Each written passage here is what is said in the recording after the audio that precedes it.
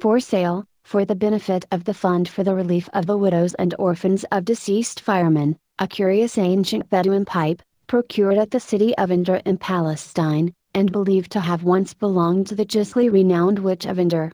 Parties desiring to examine this singular relic with a view to purchasing, can do so by calling upon Daniel S. 119 and 121 William Street, New York as per advertisement in the Herald.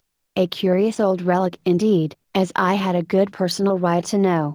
In a single instant of time, a long-drawn panorama of sights and scenes in the Holy Land flashed through my memory, town and grove, desert, camp, and caravan clattering after each other and disappearing, leaving me with a little of the surprised and dizzy feeling which I have experienced at sundry times when a long express train has overtaken me at some quiet curve and gone whizzing, car by car, around the corner and out of sight.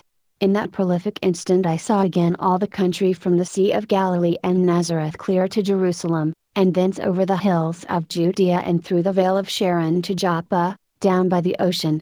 Leaving out unimportant stretches of country and details of incident, I saw and experienced the following described matters and things. Immediately 3 years fell away from my age, and a vanished time was restored to me. September, 1867. It was a flaming Oriental day, this one that had come up out of the past and brought along its actors, its stage properties, and scenic effects, and our party had just ridden through the squalid hive of human vermin which still holds the ancient biblical name of Endor. I was bringing up the rear on my grave $4 steed, who was about beginning to compose himself for his usual noon nap. My!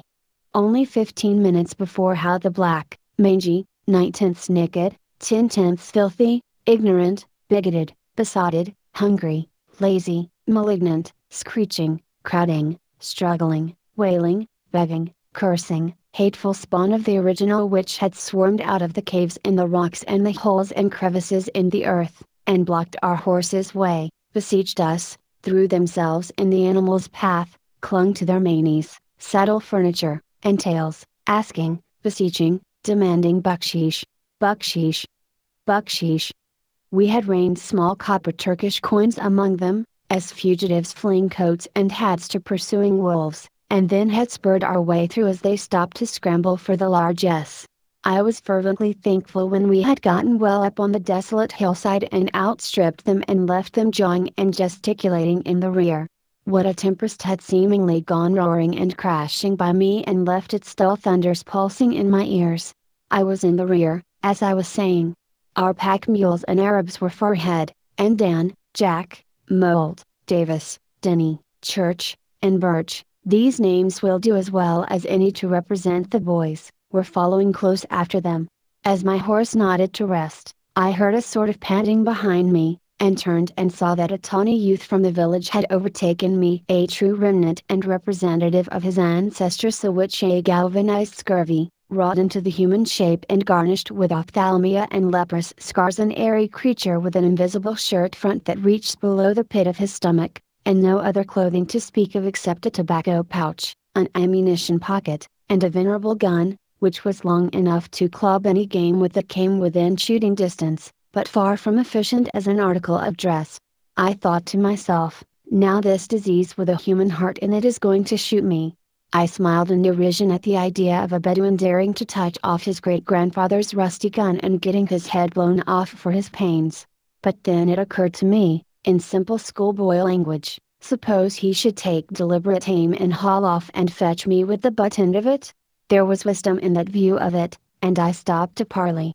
I found he was only a friendly villain who wanted a trifle of bucksheesh, and after begging what he could get in that way, was perfectly willing to trade off everything he had for more. I believe he would have parted with his last shirt for bucksheesh if he had had one.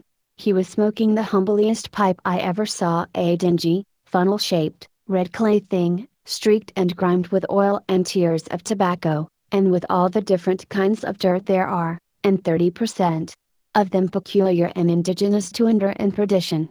And drank? I never smelt anything like it. It withered a cactus that stood lifting its prickly hand aloft beside the trail. It even woke up my horse. I said I would take that. It cost me a franc, a Russian kopeck, a brass button, and a slate pencil, and my spendthrift lavishness so won upon the son of the desert that he passed over his pouch of most unspeakably villainous tobacco to me as a free gift. What a pipe it was, to be sure! It had a rude brass wire cover to it, and a little coarse iron chain suspended from the bowl, with an iron splinter attached to loosen up the tobacco and pick your teeth with. The stem looked like the half of a slender walking stick with the bark on. I felt that this pipe had belonged to the original witch of Endor as soon as I saw it, and as soon as I smelt it, I knew it. Moreover, I asked the Arab cub in good English if it was not so, and he answered in good Arabic that it was. I woke up my horse and went my way, smoking. And presently I said to myself reflectively, if there is anything that could make a man deliberately assault a dying cripple, I reckon maybe an unexpected whiff from this pipe would do it. I smoked along till I found I was beginning to lie, and project murder, and steal my own things out of one pocket and hide them in another, and then I put up my treasure, took off my spurs and put them under my horse's tail, and shortly came tearing through our caravan like a hurricane.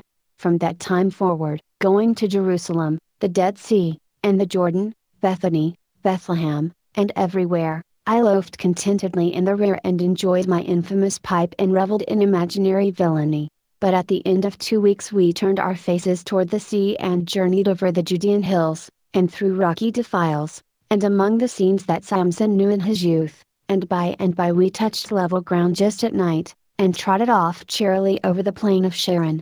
It was perfectly jolly for 3 hours, and we rights crowded along together, close after the chief Arab muleteer. All the pack animals and the other Arabs were miles in the rear, and we laughed, and chatted, and argued hotly about Samson, and whether suicide was a sin or not, since Paul speaks of Samson distinctly as being saved and in heaven. But by and by the night air, and the duskiness, and the weariness of 8 hours in the saddle, began to tell, and conversation flagged and finally died out utterly.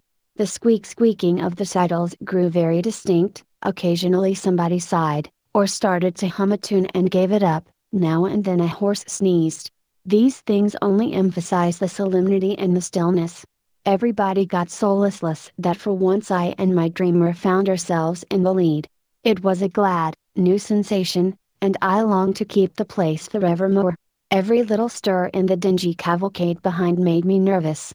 Davis and I were riding side by side, right after the Arab. About 11 o'clock it had become really chilly, and the dozing boys roused up and began to inquire how far it was to Ramleh yet, and to demand that the Arab hurry along faster. I gave it up then, and my heart sank within me, because of course they would come up to scold the Arab. I knew I had to take the rear again. In my sorrow I unconsciously took to my pipe, my only comfort. As I touched the match to it the whole company came lumbering up and crowding my horse's rump and flanks. A whiff of smoke drifted back over my shoulder, and the suffering Moses. Phew! By George, who opened that graveyard? Boys, that Arab's been swallowing something dead. Right away there was a gap behind us. Whiff after whiff sailed airily back, and each one widened the breach. Within 15 seconds the barking, and gasping, and sneezing, and coughing of the boys, and their angry abuse of the Arab guide, had dwindled to a murmur, and Davis and I were alone with the leader. Davis did not know what the matter was, and don't to this day. Occasionally he caught a faint film of the smoke and fell to scolding at the Arab and wondering how long he had been decaying in that way. Our boys kept on dropping back further and further, till at last they were only in hearing, not in sight. And every time they started gingerly forward to reconnoiter or shoot the Arab, as they proposed to do, I let them get within good fair range of my relic. She would carry 70 yards with wonderful precision, and then wafted a whiff among them that sent them gasping and strangling to the rear again. I kept my gun well charged and ready, and twice within the hour I decoyed the boys right up to my horse's tail, and then with one malarious blast emptied the saddles, almost. I never heard an Arab abused so in my life. He really owed his preservation to me, because for one entire hour I stood between him and certain death. The boys would have killed him if they could have got by me.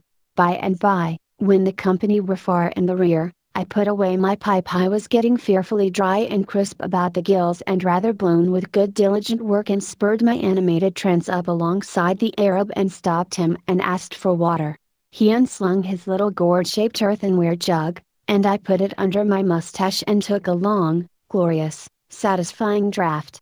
I was going to scour the mouth of the jug a little, but I saw that I had brought the whole train together once more by my delay, and that they were all anxious to drink too and would have been long ago if the Arab had not pretended that he was out of water. So I hastened to pass the vessel to Davis. He took a mouthful, and never said a word, but climbed off his horse and lay down calmly in the road. I felt sorry for Davis.